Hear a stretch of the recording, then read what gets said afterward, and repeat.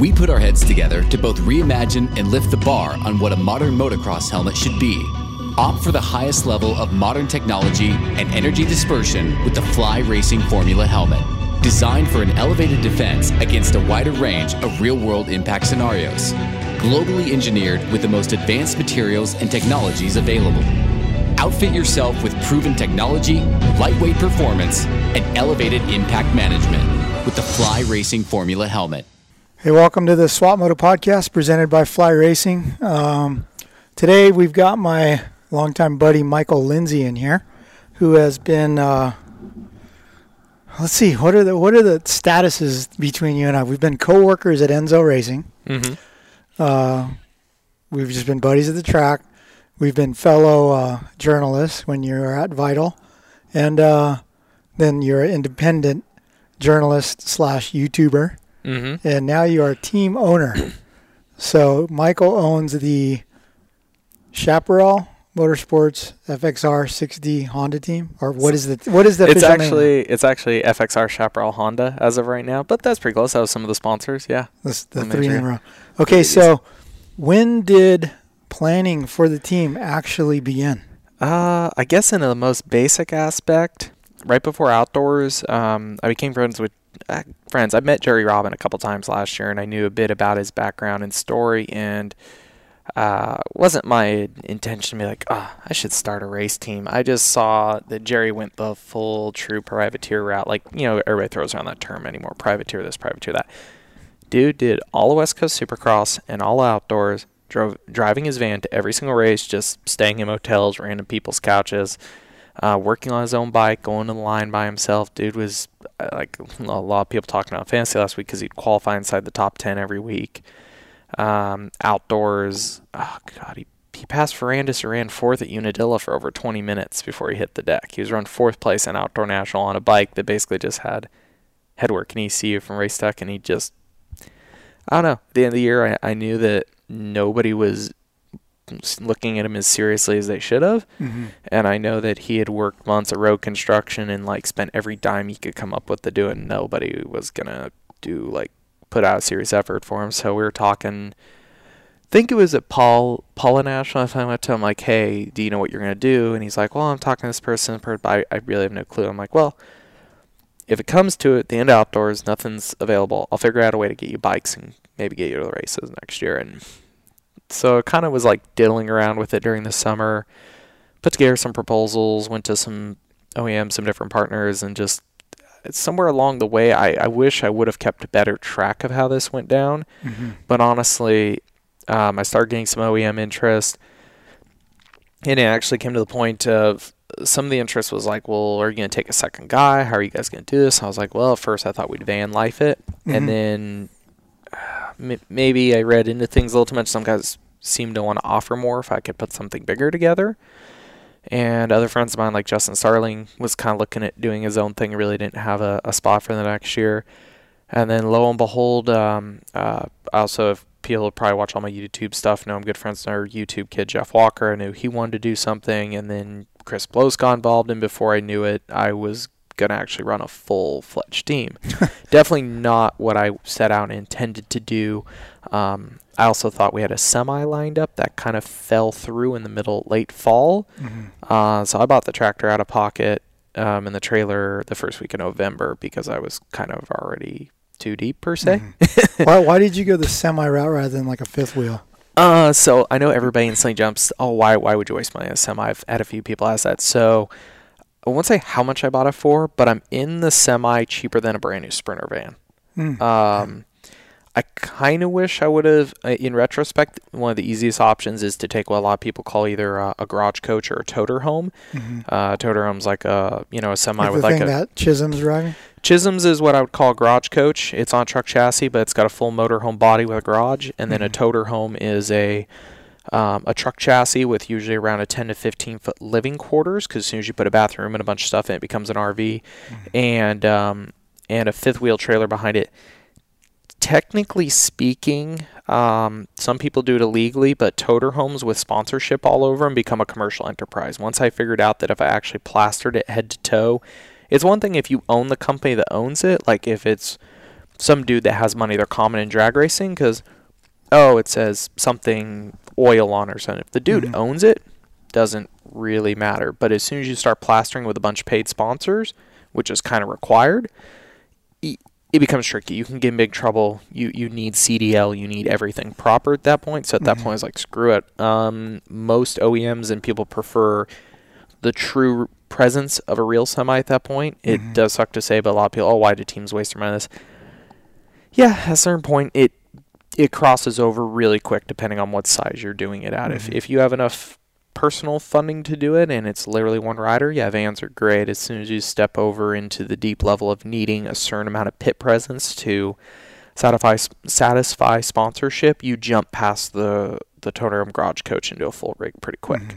And definitely OEMs, everybody takes you a little more serious. It's a little easier to get a parking priority and things like that, and definitely looks nicer. Then you have plenty of space. You don't have to worry about freaking storage at any means. Once you get up to like 3 bikes and you need all the spares and everything, like, yeah, I mean, I haven't nearly come close to filling mine yet, but I can see how quickly it could happen. Okay, manufacturer support. So you have support of some means from Honda, correct? Yes, directly. Would you feel like, do you feel like your relationship with Honda from your previous position as a journalist helped you slide in there, or did you go a different route without utilizing the same connections you'd already made in your job at Vital? I mean, in general, the industry, of course, the journalist thing paid off. I know multiple people that have approached me once we showed up A1 or everything. They're like, I can't believe you pulled this off. I'm like, if it wasn't for what I've done the past 7 or 8 years specifically, nobody would have believed me. Not by a mile. OEM-wise, I think it helped that I had a good relationship with them. If you go back look at like share results, I've never babied Honda by any means. I've always been very honest. But I think the way I've done review stuff, they thought I've been very fair. So definitely that side of it liked me. It probably helped past relationship with Ross. Some of the guys in racing I actually know through your brother, like Sam Machina. Some of the guys that are higher up I've met, and Keo, a lot of those guys I've met through Ross and been to lunch with him and gone to maybe chat or know them a little better than just in passing at a race. Joe and Brandon I directly deal with, I've met multiple times. So yeah, a little bit. I didn't actually go through necessarily the like contact that we deal with on the PR side directly to get my support. I did go a slightly different route, but definitely my past job helped that by quite a bit. They definitely knew that, definitely every year I hear brands talk, there's somebody with money from the outside. It's like, I'm going to start a team or do this and that. I mean, if you got enough cash in your pocket, in motorsports, you can fix about anything with enough money. But if you don't have money and you don't have contacts, then you're really hosed. What is the extent of the support you have with Honda? Are they providing you bikes and a parts allowance? Bikes, parts allowance, yeah, and a little bit of contingency help. So, and then they're at least the people, because I know probably every person on their 450 team I've at least met and chat with a few times. Some I know better than others. I have a good relationship with the majority of the members of the Geico team. So I wouldn't say like they don't give me a sheet of everything to do, but if I have questions, I'll answer at any like point. Come up like, hey, we're working on this. What do you think of me going down this route with this part, or doing this as a modification? Like, is this a good idea? Not. They'll tell me yes, no. They'll even point me in the right direction on certain things. So we definitely get plenty of information from them. Certain things that, I say parts problem, but hey, at a professional level, Supercross Whoops does this type of degradation to like this. I'm be like, so you should time this out different than you normally would for yourself riding motocross or stuff like that. So they give me good info. Or, hey, as hard as these guys seat bounce stuff, like the seat slips a little, make this little bracket and just things like that. They're willing to that they've learned that makes it a lot less guesswork. So we're not completely learning at the first race. Have there been things that you're like, well, dumb question because you know everything, right? But I hope so. In some of this advice and guidance that they've offered you, has there been any little crazy thing that you're like, whoa, I would have never thought of that? There's a lot of that.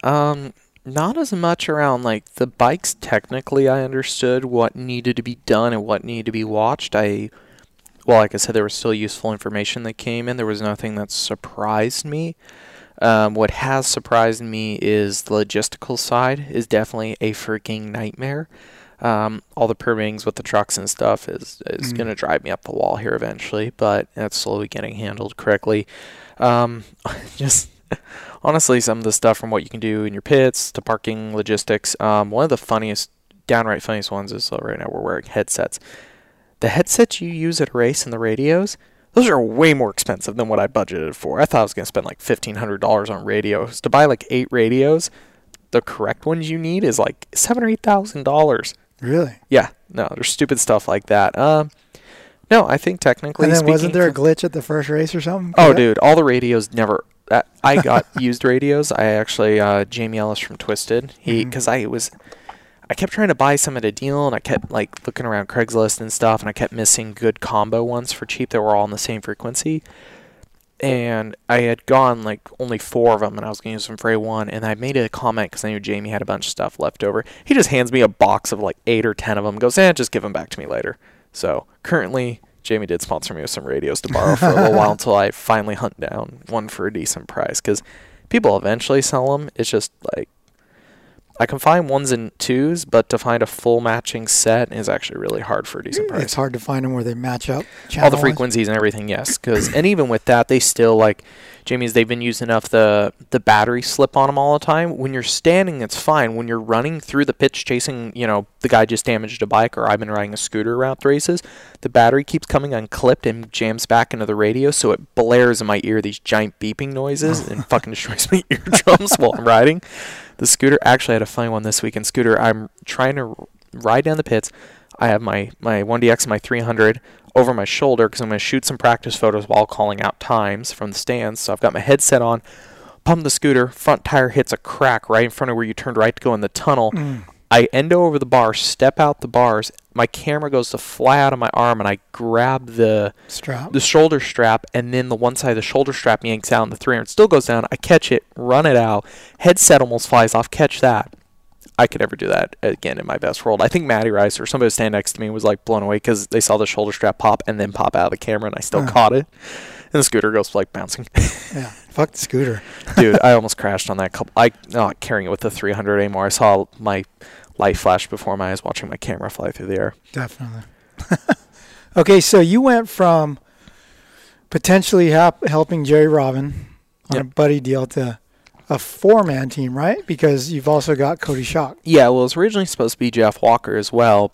And everything, like, the format has definitely changed a lot as it's gone along. Originally, we were going to be a West Coast only team, which logistically from West Coast is very easy to pull off. Due to Blows' schedule in Australia and Jerry and Starling both hitting the deck, and even Walker's schedule, West Coast was becoming... We could have still shown up at A1, but it would have been it wouldn't even been half-assed. It would have been quarter-assed. I really wasn't going to be happy with the level of preparation we had from equipment-wise. I think it's just a point of the economy, a point of starting from scratch. Like, I've heard how a lot of teams have started. Like I said, if you have enough money behind you, I don't have to wait on things to get through a contract. I could go buy a bunch of stuff. I don't have some huge money investor. I'm dealing with great partners and great contacts, but there's still, I am at the mercy at times of industry timetables and yearly financial deals. Mm-hmm. We weren't going to have everything we properly need without me spending a lot of money. So we just all agreed, hey, we can do East. Starling's based out of Florida. They have a race shop. We can kind of move the operation there for a few weeks. We'll drive to a few rounds. We'll logistically make the travel budget work. And all the riders were pretty excited because at the time it looked like West was going to be insanely stacked, which so far it's just been getting ruined quick with dudes wrecking their brains out. And the guys really wanted to ride East. Starling's from back east. Jerry is. Even though Blows is from Arizona in the Hardpack Desert, he does really good when it's rutted and nasty. He's such a veteran. So then it turned into, we'll field a couple guys on a 450. On West rounds, which seemed like a great idea, but then today I was going through the parts list of Jerry's bike from this weekend. I was like, well, this is getting expensive fast. We ended up with having to replace a swing arm, radiators, 2 sets of bars this weekend, sets of pipes, plastic, clutch purchase, couple things. Too big wreck. First wreck wasn't too bad. The second one where he got caught with Cartwright destroyed a bunch of stuff. And I'm sitting there going, Maybe we shouldn't be doing as many West rounds. This hurts Bart's budget really quick. But no, Chris is actually doing every round technically this year. That was a big thing he wanted in his contract. He's like, hey, I want to, last couple teams I've never really had even the technical support to go race there at Coast. Like, I have to go find my own bikes, my own parts. So I was like, hey, well, build you a bike, you can do them. And then Jerry and Justin's point was, we'd like to do a couple to warm up. And it's been smart for us because in retrospect, it wasn't a complete mess at A1, but I was all over the place. A1 was stressful. Just a couple weeks before getting everything done, just pulling everything together still last minute, even though I started on it over 6 months ago. There's so many things that came down to the wire. Just getting all the bikes built that week, the photo shoots, because we didn't have all of our bikes in, so we were using some practice bikes as race bikes and everything. And it's just a couple most of the mechanics are volunteers and buddies of mine. I'm in the garage doing motors at night and stuff. I was having anxiety attacks every morning at 2 a.m., waking up, freaking out. We got done with A1. I remember being home on Sunday. I wasn't physically tired. I was so emotionally done, though. I was just sitting on my couch. I really couldn't talk to anybody. I was just like, and if I'm not talking to anybody, that means I'm probably pretty sick. Because if I have nothing to say. And I just had no emotions about anything. I was so done. But it was good to learn because I think we did a decent job at A1. Guys had their equipment they needed. We did a good job from a pit presence standpoint. They had all their food, drink. They had their assets, but there's still a difference between being there and giving them the equipment and being a team that can operate and function to the point that it helps elevate the rider. So I've been trying to learn a lot about that from A1 on, is just figuring out through the day how I can delegate everything out enough that who needs to be freed up can be more helpful to the riders. Figuring out how to, I've done plenty of testing. I know how to diagnose stuff down with the rider, figure out if they need a change.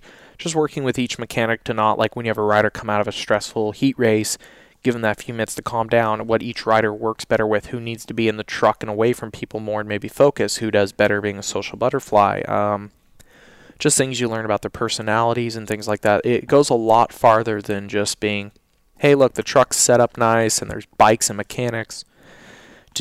To honestly, as a team, help a rider, I think, do better. There's a lot of little things that I didn't really understand or expect going into it. Technical is not a problem. It's, I don't want to say the psychology side, but just all the little things that go with it that are definitely, I don't think anybody can teach you. I made a joke in a little video we did about afterwards. I was like, there's no way you can learn this. You have to just throw yourself into the deep end of it and experience it and let it go to crap the first time, because you can ask for advice probably as much as you want. There's no YouTube videos about it. There's no Google. I keep joking. If you could find something on Google that says how to start a race team, it would probably start with the words in all capital, don't do it. Yeah.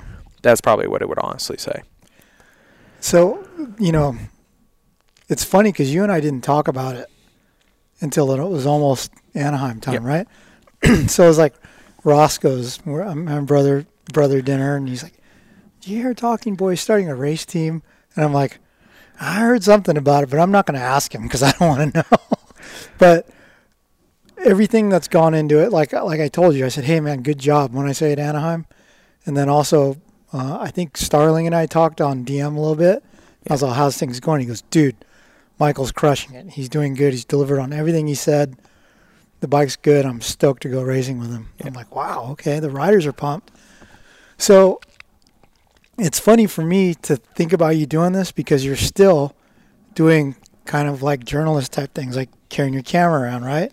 So there's things that you can do for your team that other team owners couldn't do because of your experience and your know-how. But I guess, dude, it's a simple question about how are you doing it, dude? I mean, sponsorship money is helping you fund the thing, right? Yeah. So you have 4 riders and 4 mechanics, I'm assuming. Mm-hmm. Your dad is helping, your mom's helping, your grandpa's the truck driver, right? Yep. But it's even for me, getting Swap Moto Live off the ground, the financials and the just the administrative stuff made my head spin, right? Mm-hmm. Thankfully, I've got my wife who's a badass with business, so she's our controller, right? Mm-hmm. So I can just think about content. But man, how are you doing all the numbers and the payroll and all that kind of stuff, isn't it? Because that's a full-time job in itself. Yeah, like I said, I mean, I wish to say we had enough budget that guys are all making money per typical with contracts. The riders' salaries aren't anything special per se. And then mechanic-wise, Bolis's guys got Arizona has a full-time engine shop job, works actually for a motor shop out there, Skazi MX. He's just weekend only. But he's really good about knocking out Chris's like race bike stuff on site, making sure it's ready again to go. Chris is good. Chris has been in AZ long enough. He's never had a practice mechanic. He takes care of his stuff. Starling and J-Rob do quite a bit of their practice bike stuff when they need to. Jerry's mechanic, Connor Ehlers, has his own business in Minnesota, a crane company. He actually offered really early on. He's like, hey, I've been around Jerry since he was a kid. I want to see him have a real opportunity as well. I'll come out. So he moved out to my house right before Christmas and started helping me. Thank God, because November and December, Jerry and Justin were doing a lot of their own practice bike prep, but I was having to do their motor swaps and anything like that myself at night and doing top ends, and I was about to lose my mind. But no, the hard part is the money really just goes into keeping the team moving. There's not a lot of output. I mean, my grandfather's doing it for free. He's retired. He's bored. Well, not bored. He's got plenty of projects at home, but he thought it'd be cool. My whole family's a motorsports family, so my dad works on heavy equipment, and honestly, I think it's fun. He's actually literally working as we speak on a generator unit, not on the trailer, the little gen pack on the truck that runs the air conditioner and stuff. He's working on that right now. So he's an amazing mechanic. So he's been prepping a lot of that stuff, working on the trailer, anything I need, and it's fun to him. He misses going to the races from when I raced, and before that he helped a buddy run a drag team that won NHRA world titles and Pro Mod stuff for years. So he's known since he was a kid on was racing. Yeah. So me not racing the last couple of years, he liked going to the races when I give him passes and stuff, but other than that, I think he really misses being around it. So my family's doing it. We're doing it from the opportunity of helping guys. I don't make a dime. I make a little bit of money off my YouTube. I still have a couple media contracts because I'll continue once we get through racing season. I'll do bike testing again. I don't know. It's a bucket list item. It's probably not the most financially smart thing I've ever done in my life by far. It's probably the worst financial decision I've made by far again for my young life. But I said I'd do it. I don't know. It was something I always felt like, and I'm sure you probably can relate to this because you've helped quite a few guys behind the scenes in different ways. A-Ray, Paluzzi, Chris, you've like I said, when and I've done the same. I have guys email, hey, can you get me a boot deal? Can you find me this? Can you find me this shock? And okay, I don't know. As media guys, at times I feel like sometimes what I can get my hands on blows my mind when good professional racers can't get it. Yeah. Which understanding, and it is an argument I have with some racers. Are like, why do you get that? I'm like, sad to say, I have more media pull than you do. And not in the sense I work media. I mean, I can draw more attention to something than you can. Yeah. That's why I have that ability. So I always try to teach riders, of course. As you see, area law guys are getting better with their social media and their interactions. It makes them more valuable to a brand. I just knew that I probably had enough favors and power managed that I could help guys have a real chance. And from the first time I sat down with the Honda guys, they were like, what do you picture this thing being? I'm like, well, I would like to do it more than 1 year, of course. But mostly, I don't have any pipe dream of, I'm not going to sit here and, I told him right at lunch, I'm like, I'm not going to sit here and BS you that I have some 5-year plan to become a championship winning team or some bullshit. I don't have that. I know you guys have like Geico for that. I think that I can manage a small enough budget of bikes and parts to help riders that need a shot.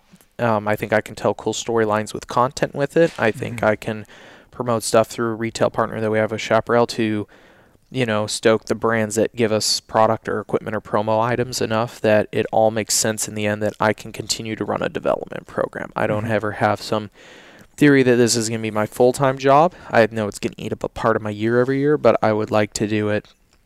I would like to make it stable enough to continue to help guys. There's definitely, on one end, I walked the pits this year. There's quite a few semis right now, but I also know the economy could downturn at any time, and we could have another slip on these.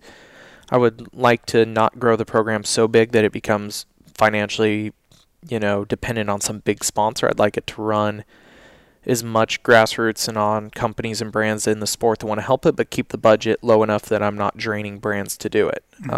And keep, I would be more than happy if every dude on my team got a better ride next year. I want to see them all be able to continue to make a living and do this. So if they're all not here next year because they found better stuff, fantastic. I did my job. I'll go find somebody else to help. If it doesn't quite work, I like specifically like Jerry and Chris and Justin, like I said, they're all friends of mine. If one of them needs again next year, I'll do it for them. So do you see yourself doing this for, I think we were on the phone the other day and you said 3 years was your goal. Two for sure. I'd like to do it again next year because the way the financials work out, I paid for the truck cash, but I like refinanced it basically. If I get through year 2, I'm not like losing money at that point.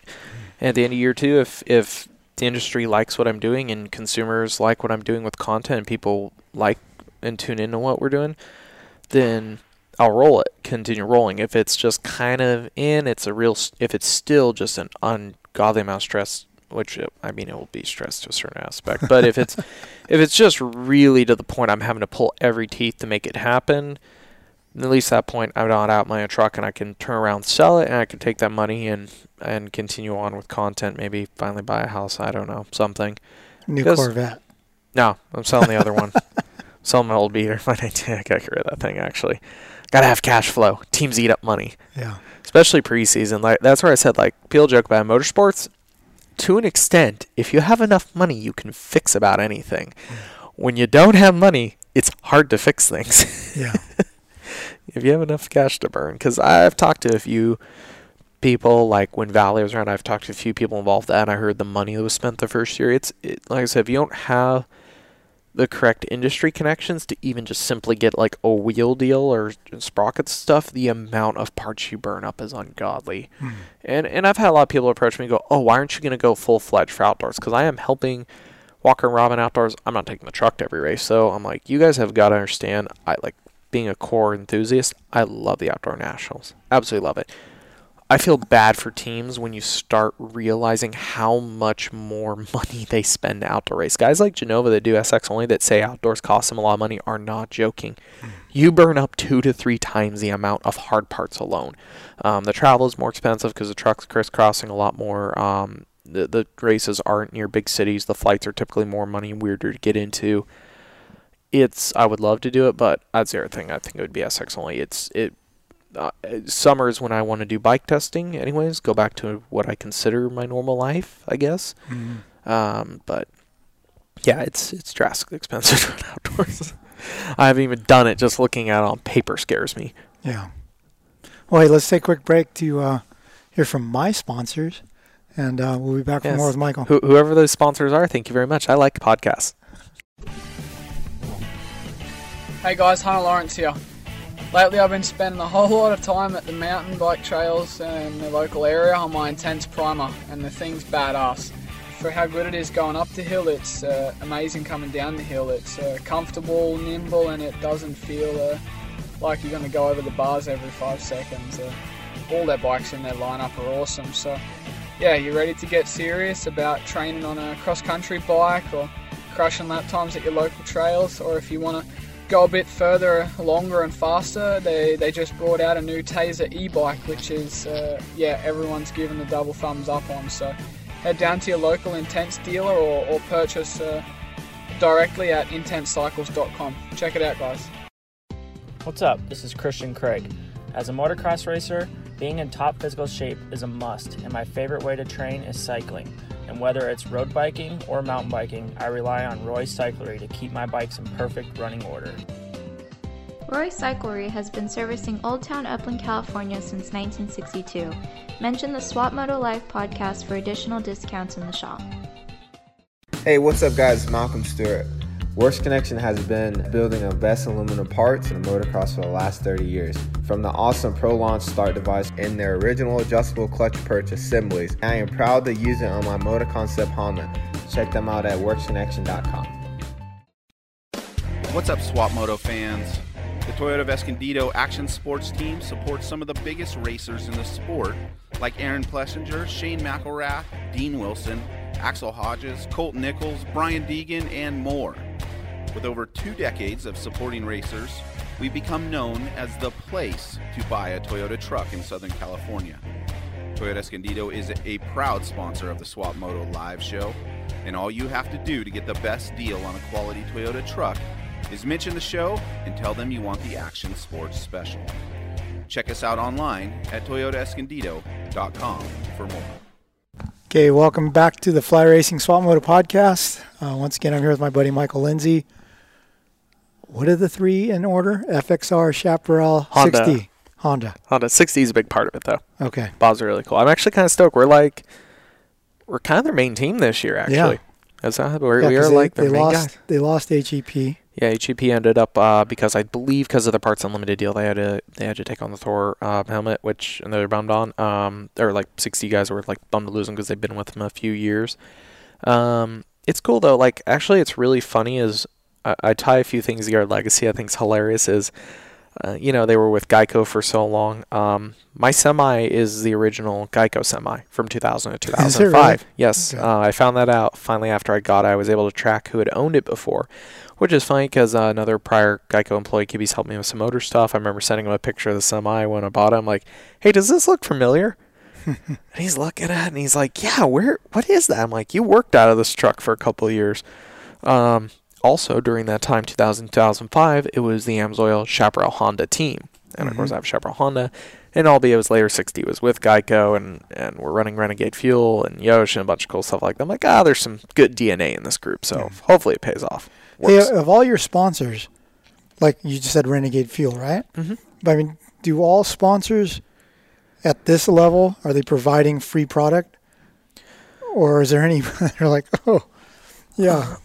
I actually I'm disappointed in a way. That was something that was a big headache that caused me quite a bit of heartache in November.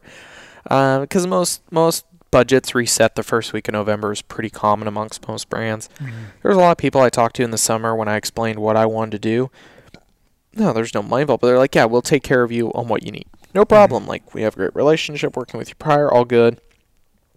I'm not going to name names, but a few brands pulled that on me in November after promising me for 2 or 3 months I was good. I start getting emails early mid-November that start with, hey, Michael, I'm sorry, but ... And it sucked because I'm not much of a negotiator to the point I'm not going to hold. Like, when somebody told me they were going to do something, if it was a brand I wanted to work with, I had a good relationship with, I know the product's good, I didn't go counteroffer that against like 4 other people. I didn't feel a need to. So a few of those got me stuck at the last minute, but luckily some of them I was able to Band-Aid, and a few of them I actually on like 2 things ran into better deals, which I was kind of stoked on. At this level, yes, a lot of it's like the fuel, right? Is that promo to you? Because like when I've built a bike here or there and had to buy a jug of race fuel, yeah, it's like, good God, how can anyone afford to run? It's I actually learned a lot about fuel deals. I don't know if I guess I'll go ahead and go into detail on it. So here's what I've learned about race team fuel deals. Yes, there are plenty of teams that get a promo price or a promo amount of fuel. Let's just say it's anywhere from 50 to I've heard as high as 600 gallons of free fuel for the year. But what I've realized is the secondary part of that deal is what changes a lot. Depending on how much promo you get, depends on how much your later price is going to be once you pay for the fuel. So once you blow by your promo amount, you're going to have to purchase it. They might revert you to something that is, say, closer to retail price. So they eventually might make it back up and at least break even on the deal and not lose a bunch of money giving you fuel. Some deals that start with a lower promo amount might have a much lower buy it later cost. So eventually they all kind of equal out. Yes, some of the biggest teams do get some pretty good promo deals, but Renegade gives a really good support deal to the point I'm able to afford quite a large quantity in one shot, which is nice. I bought like 150 gallons the other day. It showed up on a pallet, so that's like over 30 pails at my house. And that'll keep me busy for a big chunk of the season. But due to their support, I'm able to, instead of just barely each week going, I got to get like 2 pails to get through the week, a pail to get through the week, I'm actually able to afford to purchase. I do buy my fuel, but they help us out a lot. And it was cool. It was kind of a weird deal where Geico split with them late in the season. They had developed a fuel together, which is now a fuel that I have access to. So I was able to, I guess, win out on their years of R&D, came around to help me. Like it is. I mean, the bikes we ride, the Honda 250s, are years of R&D information from Geico, and that's why, people go racing. They developed a fuel with them for years, and now it's a fuel that's hitting the market. It's called SX4 Pro. They've had some called like SX4, SX4 Plus, and then Plus Plus, but SX4 Pro is new to this year, and it's basically what used to be called FCR19. It was Factory Connections fuel. So myself is running it, like BWR Honda is, and like one or two other teams they picked up this year all have access to that fuel, which is cool. Okay, so I remember we were kind of chatting. You're like, "Oh, we can do a 4-hour motor or a 12-hour motor or whatever." What did you end up going with for your motor package? The 450s are mellow, of course. It's funny. I hear some guys in the pits like, "Oh, I'm going to kill and start this and that." Jerry almost pulled a whole shot at Monster Cup on a bone stock bike with a pipe and fuel and ECU, and we're still very close on the 450s. I think especially where the guys aren't going to spend a massive amount of time on them and they're planning on getting back on a 250, there wasn't much of a point of sinking money into those things and really even bothering to develop anything other than just running like where with like J pistons, some fuel and ECUs and just run them. And then all suspensions provide race like their mapping. The 250 is... And we haven't 100% finalized that motor, but I'm actually going to do a video on it. I have no problem saying what's in it. We work with Racetech, does all the head work, and they've actually done quite a good job with the Honda 250. It's definitely one of the trickiest bikes to modify out of the box due to the dual exhaust ports is just a little bit newer to our group, to like this side of motorsports. So just the information of what to do with the throw percentages on the back side of the valve, what you're doing with that port. Some people are trying to weld up, some people are trying to change it to. It's definitely a screamer motor. People have been bouncing around with ideas of how to make it like really, really low end responsive for Supercross, and there are ways to do it. Some have negatives, some don't, and Racetech has run into some stuff. Like I showed it initially to somebody I bounce a lot of ideas off and is helping me further is Christian Gibby, who used to help the Geico team. So he was very impressed with some of the stuff they were doing. So it was cool because like Bloss and Robin have a long relationship with them. That was honestly one of the hardest things about relationships about doing this team of courses. I worked for your brother for many years, and I consider him like a second dad. He's if it wasn't for him, I wouldn't have my job at Vital. I wouldn't be doing any of this if it wasn't for your brother. For the people he introduced me to and kind of the path he sent me on. Of course, yes, I would absolutely, and this is nothing in offense racing, I would absolutely love it if I was working with them right now, with Ross and Will and Yoshi. They still, your brother can buy my truck and ate for an hour last week, Yoshi. The whole group did. They're all sitting on my truck eating. I don't, we're still like, it definitely, I would have liked to. But at the same time, Rob and Paul from Racetech, I dealt with them a lot when I was at Vital. They're like, between them and so like that whole group gets along really well. They don't bicker each other, which I love. That they're just very good-minded people.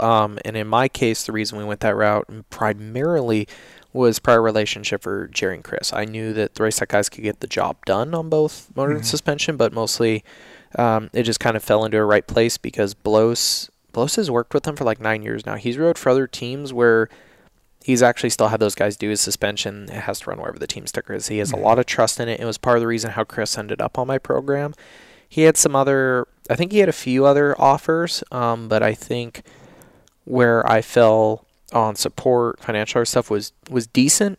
I don't think I was the best offer he had on the table, but I did offer something that he really valued was working with the people he wanted to work with. And Jerry last year, one of the few people that stepped up and helped him, is Racetech did all his motor and suspension stuff for free and built him a privateer bike. They basically didn't have to tear down all year, and he was getting amazing starts on. So it was kind of like, okay, it's an easy transition for these guys. So back to the motor thing, working with them. They do the head work. We work with JE on the pistons. They actually are willing to do a bit of custom work. We don't go crazy, but we tweak a couple things to the production piston for our needs. With the movement to finger follower designed heads, the cam profiles are much more aggressive, and honestly, stock cams are getting really hard to beat. A lot of people, or some people have probably heard this, like, from what I'm aware, like the stock or the factory KTM 250s and the Husky 250s, they're basically using a stock cam. They're just retiming a little bit, like redegreeing with the gear. I think Howie's like that with Tomax right now. That's basically what we're doing. We're just redegreeing. talking to Kibby and Andrew Ray said they've tried a bunch of different stuff, and they're like, hey, this is really good bang for the buck. You don't have to go crazy with valve springs. Crank-wise, we're trying a few things. We tried a few things that were lighter, which a few teams have done, which gives the bike a really snappy response feel. But the inertia doesn't seem to treat the Honda well. Once you get up to like 4th gear on the whoops, it doesn't have enough motor inertia to turn over, and it falls flat. So we're on a stock crank half, and we're testing a little bit longer rod combination that comes out of another bike. That gives it a different dwell time and a little bit different characteristic. Clutches come from Hinson. Vortex ECUs, which we have a like 450 stuff Andrew's been doing, 250 stuff. Kibby's going to work with him to finalize the mapping there, and Reggae Fuel. And also we have bikes that are dynoing 6-7 horsepower update, like more than stock on different specs, and we don't have to take them apart very often. I think race motors on East will pop at, I think we'll inspect a couple small things at like 6 hours. I don't plan to replace the pistons till a little after 10. Unless there's an issue, cranks are never going to come out of the bikes on East Coast on race motors. Practice bikes, Starling's got a practice spec right now, and it's got over 20 hours on it, and I haven't opened it. I probably need to. But no, so yeah, I think there's the cool part also with racing Supercross on 250.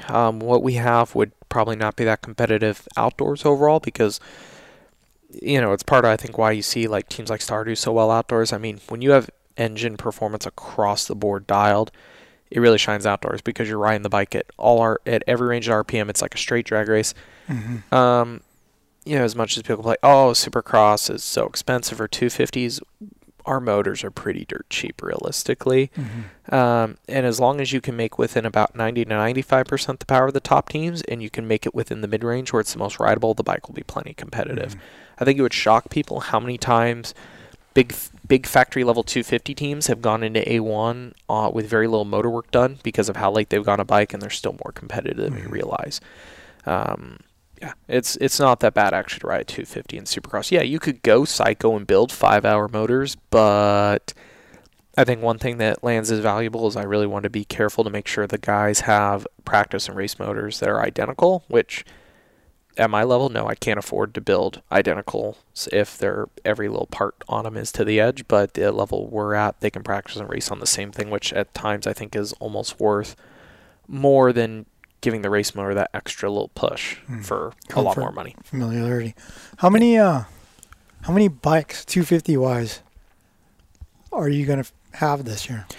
Practice. I'm sure it's more than 8 because of 4 race bikes, 4 practice bikes, but yep. More than 8, right? More than 8 because one complete spare / dyno bike, I want to leave one together in case we honestly break one during the week and we just don't have time to deal with it. If it needs to be operational next day and I am just shorthanded, it's nice to have one extra in rotation. And then one that literally becomes a complete parts bike. The plan for one of them is to come out of the crate, never be ridden. Well, the frame probably needs to be broken. Actually, yeah, we have to put the frame on, so I'm breaking in. It basically becomes a parts bike. So we have a complete swing arm frame on the truck, complete wiring harness, get one spare motor out of that. Just spare everything instead of wasting a parts budget trying to order all that. Mm-hmm. There's plenty of things I'll give part, but yeah, I've stocked up on radiators and subframes and seat bases and so many O-rings and gaskets and cylinders and heads and spare parts like that to a moderate amount, enough to say that like a goal of mine was not to be, there's a few teams in the pits, and this is nothing against them, it's just where financials are. They have trucks that don't have parts in them. If their dudes weed up, there's a high chance that the display bike is getting the subframe taken off of it. Mm-hmm. Like the drawers have, plenty of teams have bars, grips, and stickers laying around. That's plenty. There's plenty of trucks that have that in it on the smaller end, but to truly be able to go in, I wanted to be to the point that no matter what they weed up, we can fix it. There's like 2 complete brake units on the truck front rear there's one right now by Easterby 2. All the spare rotors and clutch parts they need, and spokes and plates, radiators, hoses, like cases or outer cases you can break. I could go on, but just everything that you could tear up, which so far I've realized you can actually tear up more than at least after looking at Jerry's bike this week and I see a big old hole in the swing arm. I'm like, oh my goodness. Yeah, I forgot that can happen. Okay, one of the things that as a business owner that I've become really aware of is like the need for insurance. Yep. Right, liability insurance and Yep. general liability and all that. As a team owner, what are you exposing yourself to? Because like, I was afraid of the liability with the race series, right? Yeah. But like, you're fielding a 4 guys racing who are going to basically do one of the most dangerous sports in the world under your banner. You got 4 mechanics who are working with sharp objects. Stabbing themselves. But I mean, is that a very real concern for you as well, or are you just not thinking about it? I mean, I've thought about it for But I mean, sure. is there a liability for you as the team owner? If I've tried to separate everything related to the team and the truck as much from myself as possible if something's to happen, of course. The truck and the team are even separate from each other in the way the companies are set up. Insurance, of course, the biggest focus just from legalities was the truck side of it, making sure it rolling down the road is fully legit. If it destroys anything inside, destroys anything else, that's taken care of. I mean, the races is tricky. There's not much I can do because the riders are just contracted to do events. They're not true employees. I don't hold insurance for them. I think every team's like that. It's kind of up to the rider to carry their own. do you make it a requirement for them to provide you proof that they're insured? I didn't, but it's signed off that, their contract says it's not my deal. Yeah. But no, not to that extent. I think, all of them carry. I know all 3 of them, actually. I mean, I just personally asked them. I know each one has what they need to be legit in that aspect. And like I said, the mechanics, some are volunteers. They aren't even contract employees or anything. It's just, it's a certain level of professionalism with quite a bit of grassroots still to it. There's still a lot of grassroots in there. Like I said, when it comes down to that side of it, it's like, look, this isn't some hydro operation. I don't have guys in a beautiful race shop working every week. We're working on my 3-car garage. I keep all the spares at my dad's shop that's behind his house. It's like 2,000 square feet. But most of the time we're working out of a 3-car garage. That's goal for year 2 is to move that out of my garage. Yeah. I want my garage back bad. I don't cars in it, but I need to build my own bikes. My bikes are freaking shoved in the corner with a bunch of stuff on top of them right now. But yeah, it's all just to make it work the first year. Like I said, I think honestly, it's definitely been ambitious, and the truck thing was the biggest headache. Like I said, on one end, I'm glad we did it. I'm glad we have the professionalism. Allows us to be able to do different things with sponsors. I'm not in it that much, but at the same time, I'm fairly young. I haven't had a huge amount of income for a long time. I bought it out of pocket. That hurt. Yeah. Once again, poor financial decision in life probably. But I mean, there's so many things associated with the team that cost a lot of money. Yeah. Like, how much was the wrap on the semi? Oh, the wrap is so expensive. People did not realize that. Like, I had a friend do it, so I know I paid pretty much okay, it would have been cheaper if I would have used crappy material. I didn't want to use crappy material. I actually wanted to leave the base version of the wrap on, I think, for at least I wanted to make it through 2 full seasons before I commit, if we get in our spot, before I commit to painting a design on the truck. All the logos are spot logos just in case. They're a wrap on top of a wrap, basically. Yes, wrapping a truck, I know what some of the factory teams have paid when they've gone full head to toe with every door, every crevice, and it can be over $30,000 to wrap it. Yeah. I'm in it half that, but still, that was a huge expense item to have to pay for the material and the labor to put it on up front. That was expensive.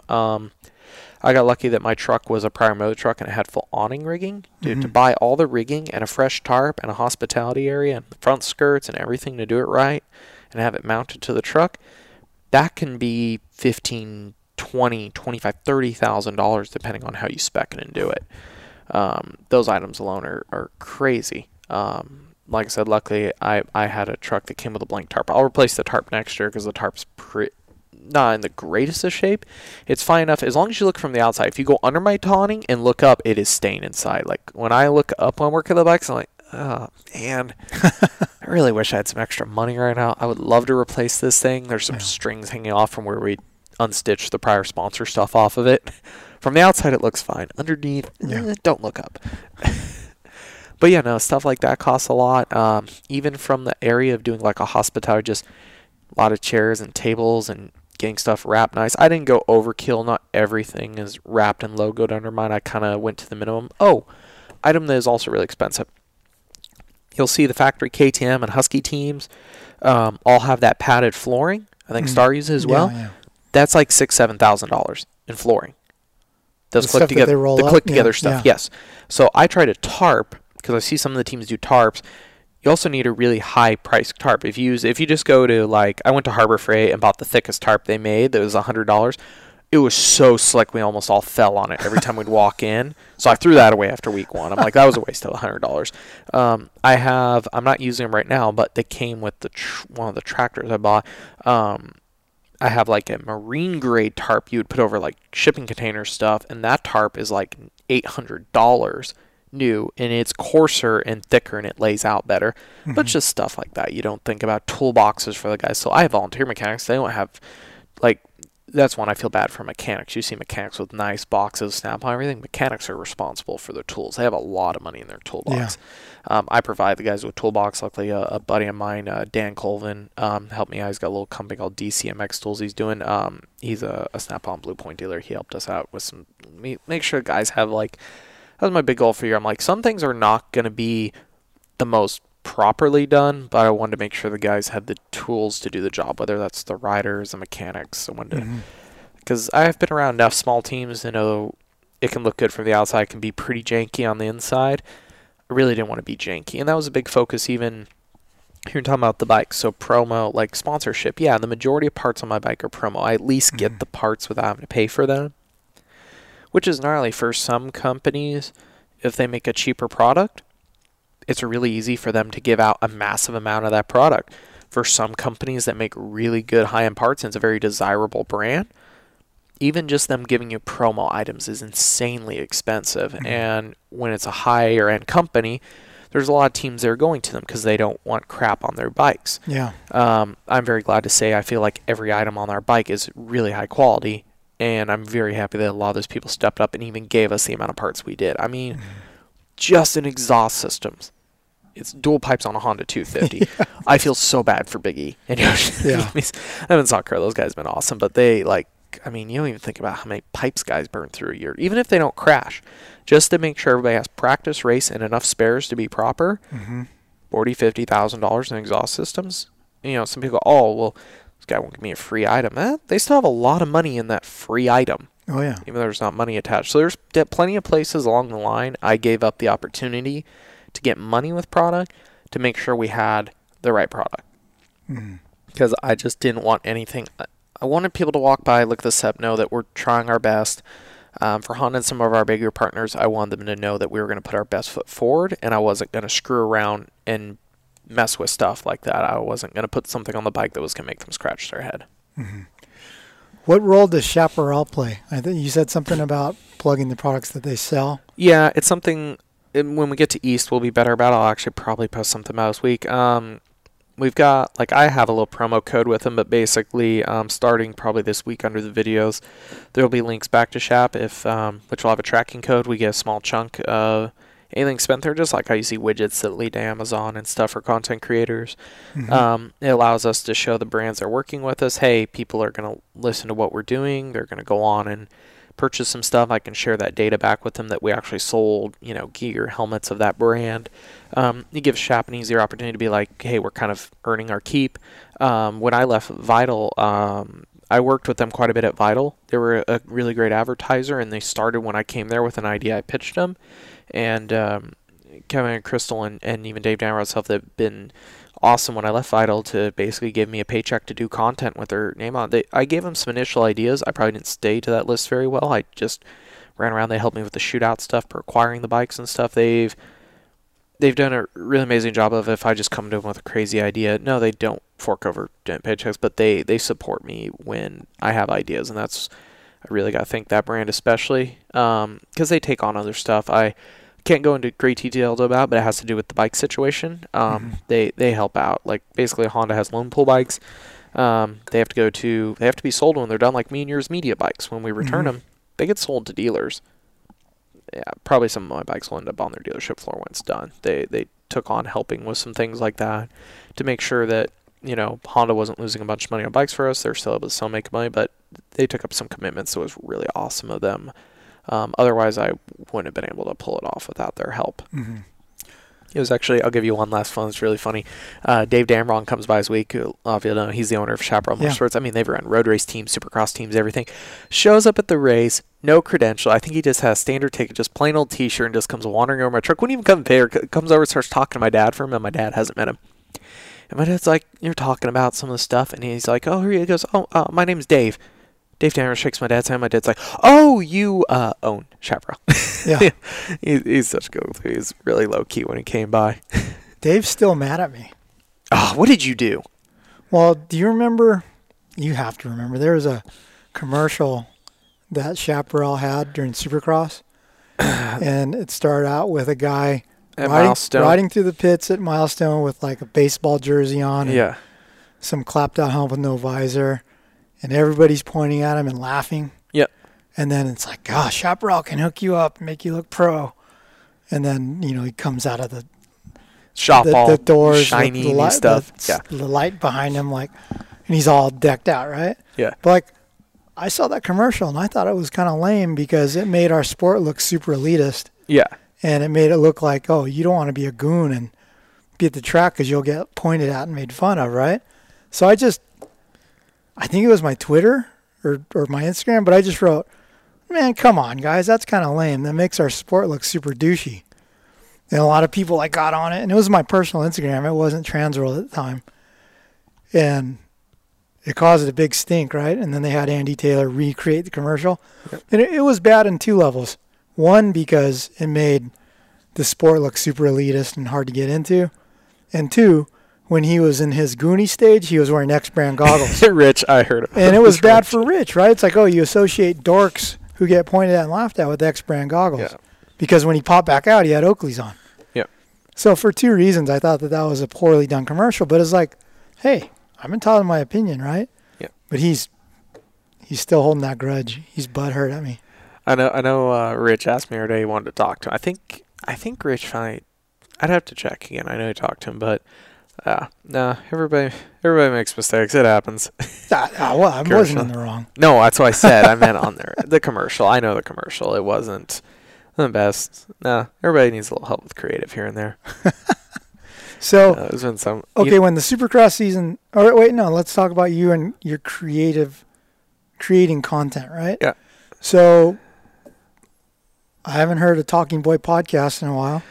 Yeah, teams eat up more life than they're supposed to. My definitely. But ultimate goal was I think you're in a good position to create some rad behind-the-scenes videos, but I'd have to say it'd probably be hard to do it with your workload at a race, right? Yeah, it's getting better. I was finally able to create more content from A2. I'm actually going to post some tonight, like we're doing a list basically of, hey, how much parts can you destroy at a Supercross? Yeah. And a couple of things. Big thing for me is budget's still everything. While I have some great video people that like to help me, I like Joe Carlino and Jordan Powell helped me the first episode.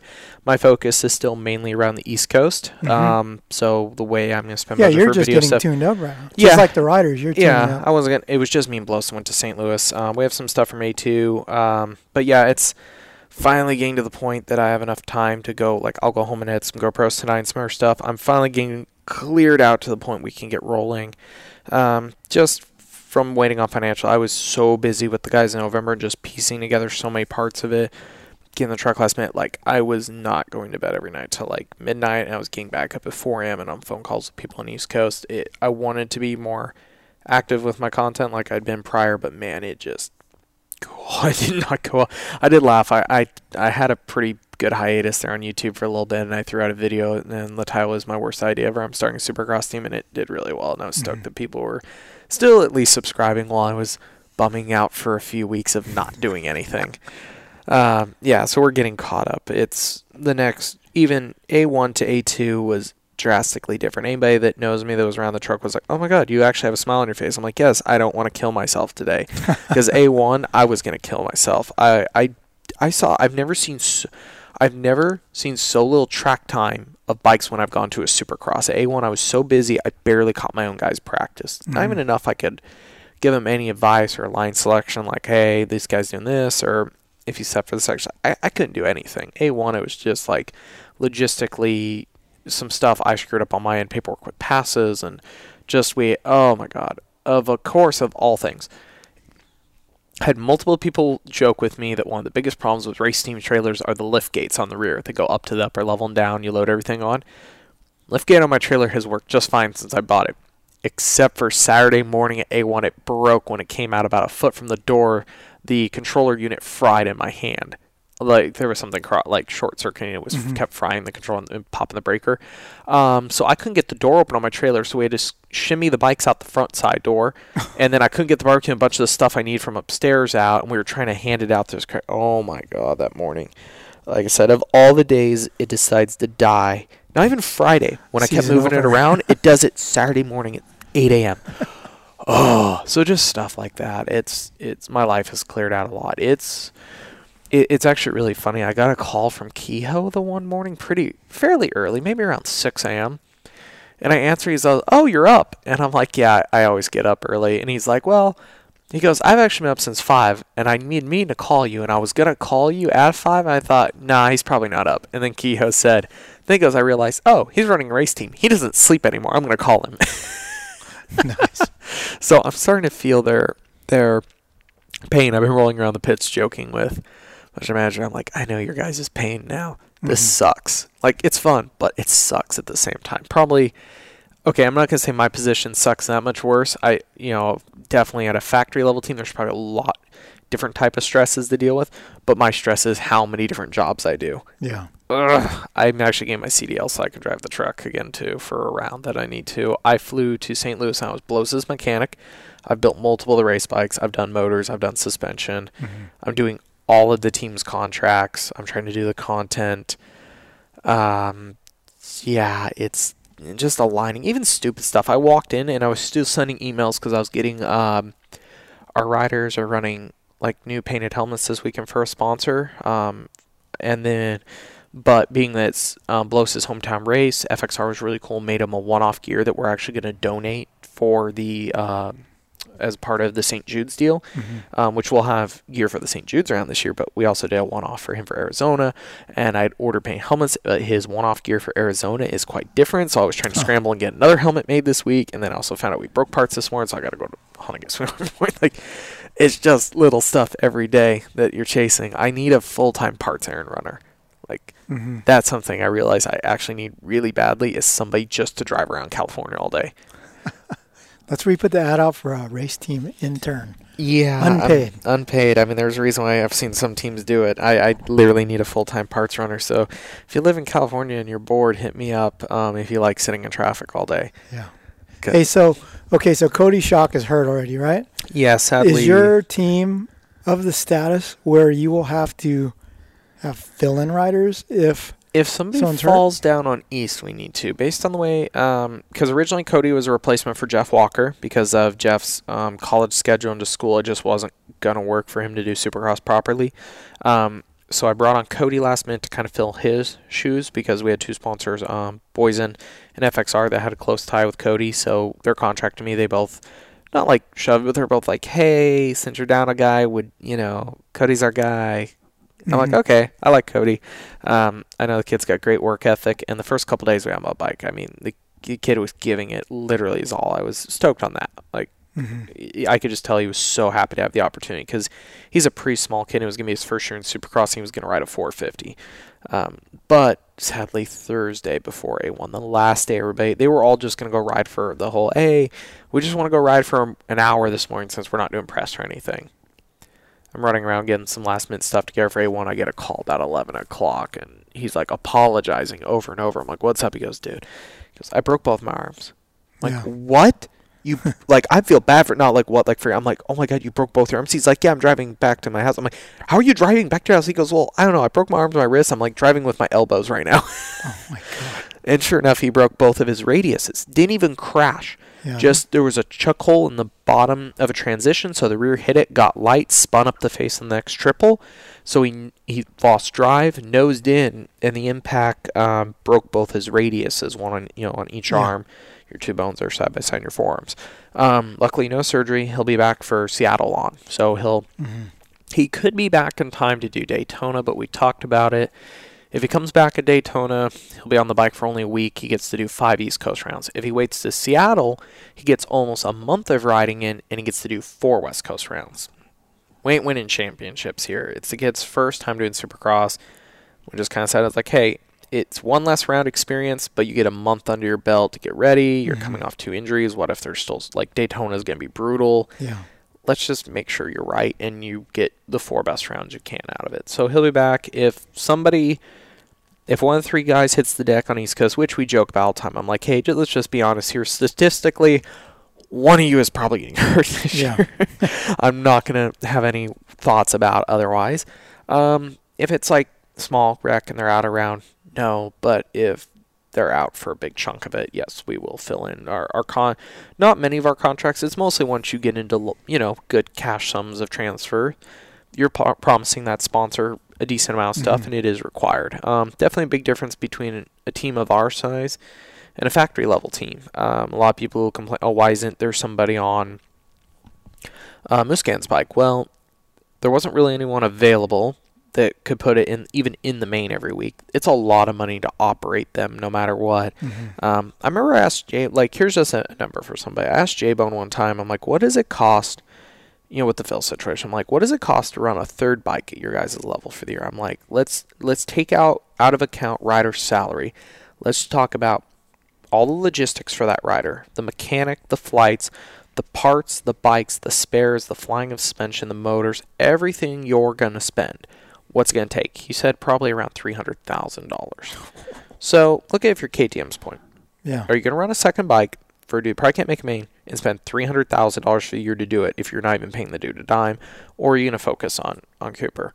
The way their contracts are in, they just have to supply one guy. And I understand that, but yeah, it depends. I think you get outside the factory where the OEM isn't flipping the big chunk of the bill and you are, reliant on large outside sponsorship or quantities of money to move.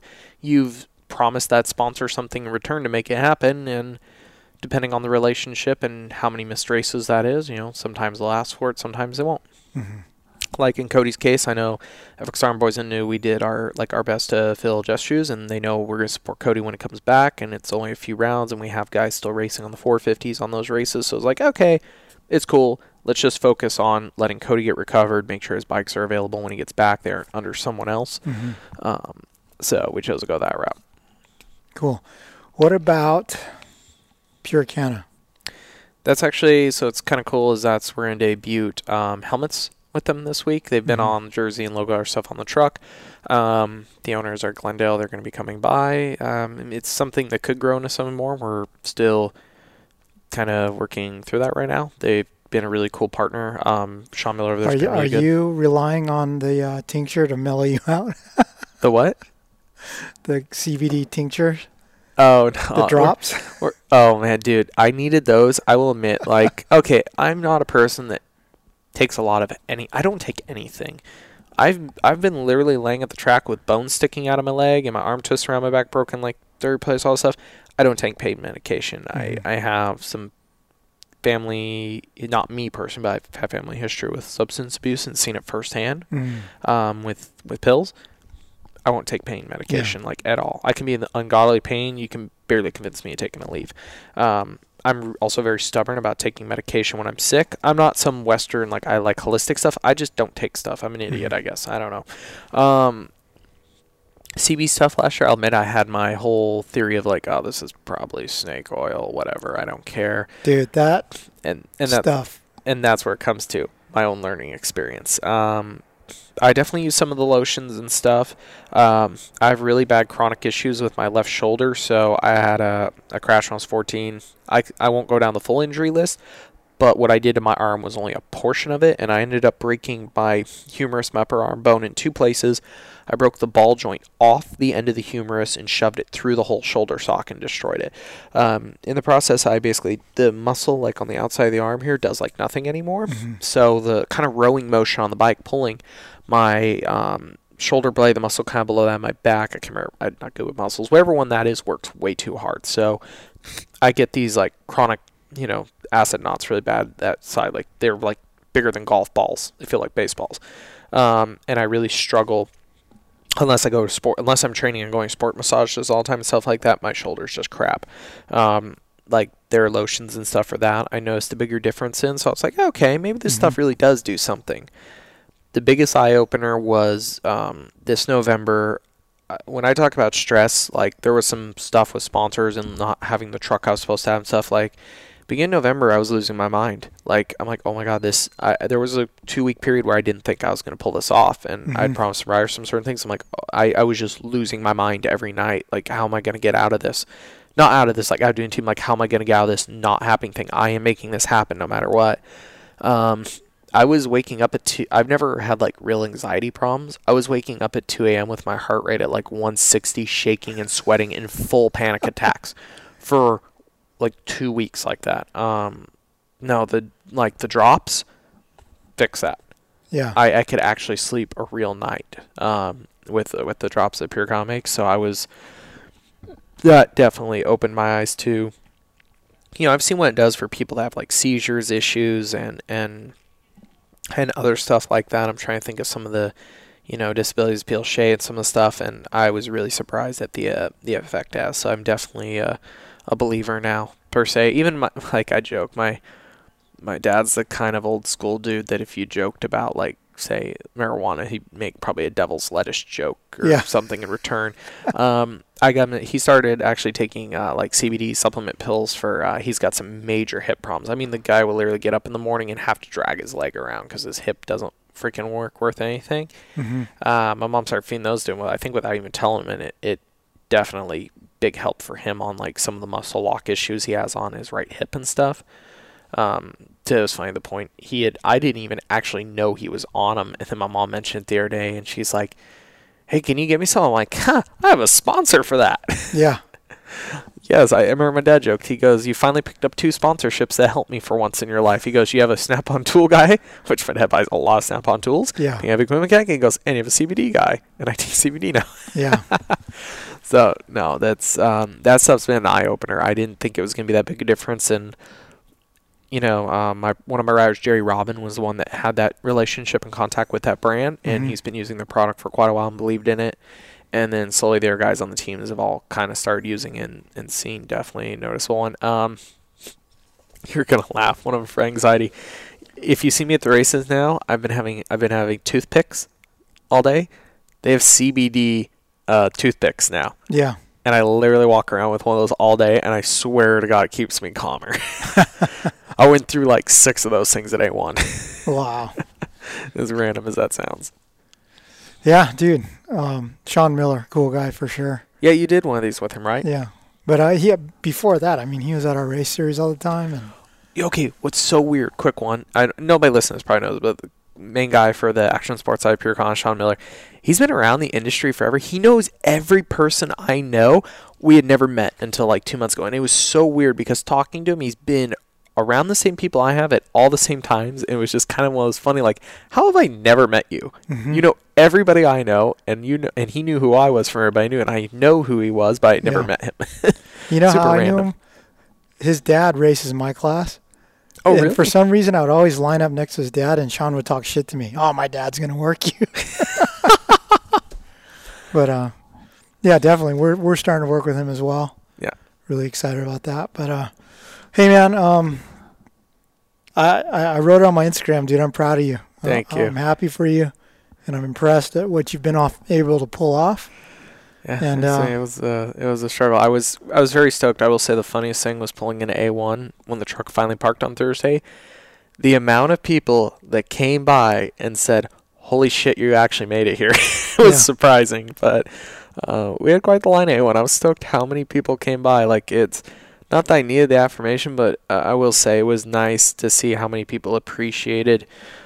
I've publicly said on Polo Bar stuff why I'm doing this, and it was so cool to see people like appreciate that we did this for a good reason. Like I said, I'm not motorsports teams don't typically make money. If you want to make money, the old sage is, do you want to make $1 million with a race team? You better start with 2. It's not something I ever plan on it making me a bunch of money. I can make some money off the content through YouTube a little bit, at least enough to pay my bills and not lose my house. But no, I really did it for the reason of trying to help some people go racing and hopefully build a home that can give some guys some opportunity. And it was nice to hear from you. So many people came by at the first round that were just stoked that it was there. It was definitely made the months of grueling torture before it feel a lot more worth it. Okay. Well, hey, in closing, the team's Instagram is FXR_Chaparral_Honda. So if you punch that in, or if you go to me or any of my riders, IGs, Jerry Robin, Starling, Blows all have it in their bio. Check it out. I'll usually post a lot of stories. I do Q&As with the riders at the races. We're going to be posting more links to the content from it. My goal is to try to show people, like I said, we were so busy preseason, I didn't get to film a lot of it. I'm going to go back through now, give guys like tour of my truck, how I set it up, show people the motors we're building and why. I don't, like, other than the typical, we did know, like, we'll do some behind-the-scenes videos at the races, but I also want to show people all the headache it's taken to do this. I'd like people to see really what it took to do this going into it, because it's definitely more than I expected. Well, right on, man. I'll be at Tampa. Excited to watch your guys make their official debut. That's the big one, 250 East. That's where the results will come, and I think the hard work will pay off. Right on. All right. Hey, thanks for listening, guys. Don Maeda and Michael Lindsay signing off. We put our heads together to both reimagine and lift the bar on what a modern motocross helmet should be. Opt for the highest level of modern technology and energy dispersion with the Fly Racing Formula helmet. Designed for an elevated defense against a wider range of real-world impact scenarios. Globally engineered with the most advanced materials and technologies available. Outfit yourself with proven technology, lightweight performance, and elevated impact management with the Fly Racing Formula helmet.